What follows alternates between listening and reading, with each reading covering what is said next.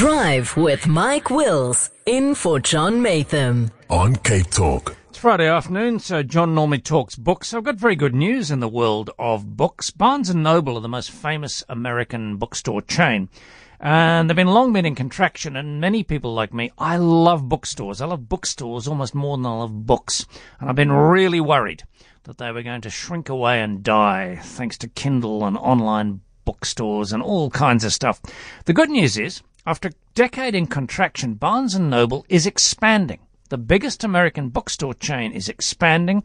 It plans to open 30 new stores this year, including some in locations where Amazon tried and failed to build brick-and-mortar bookstores themselves. It's quite amazing. Bookstores are making a comeback. And that's my feel about bookshops in Cape Town. I go to quite a few of them, and they generally seem to be in good health. They seem to be better off than they were a while ago. Stocks are better. There's generally an atmosphere of people in there buying, which is great. Bookstores seem to be bouncing back. The chief executive of Barnes & Noble, asked why, said bookstores work by being places in which you discover books with an enjoyment, with a pleasure, with a serendipity that is simply impossible to replicate online. And to do that, you have to have a good bookstore. Amen to that. Long may that trend continue. One book you might want to consider buying. It's about 2 years old. I found it quite hard to get a hold of. My daughter recommended it to me, said I had to read this, and I battled to get a hold of it, but it's only 2 years old. And it was quite an important book by Penguin, published by Penguin, by an author called Jason Hickel. The book is called Less is More: How Degrowth Will Save the World. And this links back to our water conversation that we had earlier on in the show. Hickel describes himself as an economic anthropologist. He was actually born in Eswatini, Swaziland, as was, now attached to the LSE and various other institutions in Europe. And he's a man who's on a mission to get growth out of the equation. He says, and I quote, "Capitalism is fundamentally dependent on growth. If the economy doesn't grow, it collapses into recession. Debts pile up, people lose their jobs and homes, lives shatter.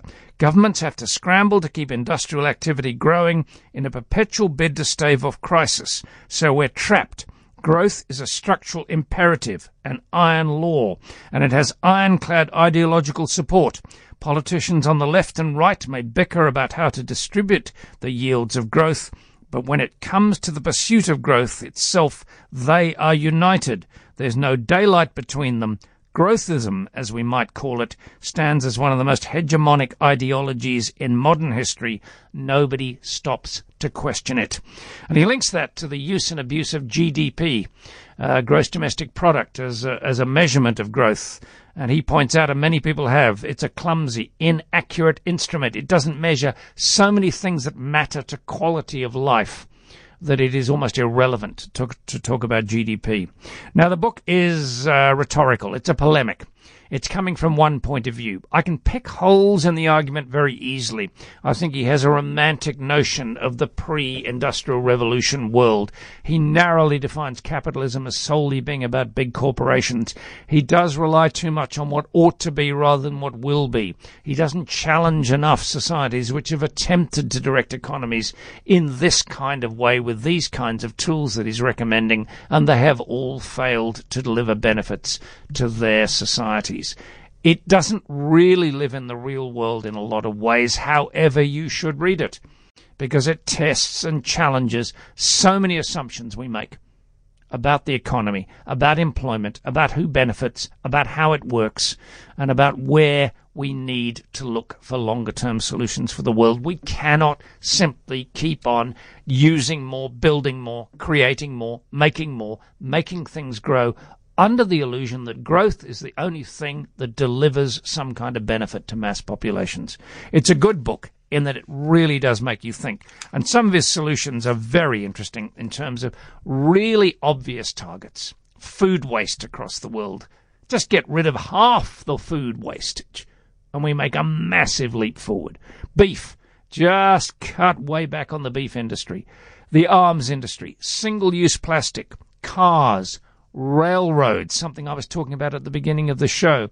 And he goes on to lots of other things about using usership rather than ownership. Very good, simple analogy. In prosperous areas where we all have lawns, My street I used to live in, 7 houses. Every one of them had a lawnmower. Why?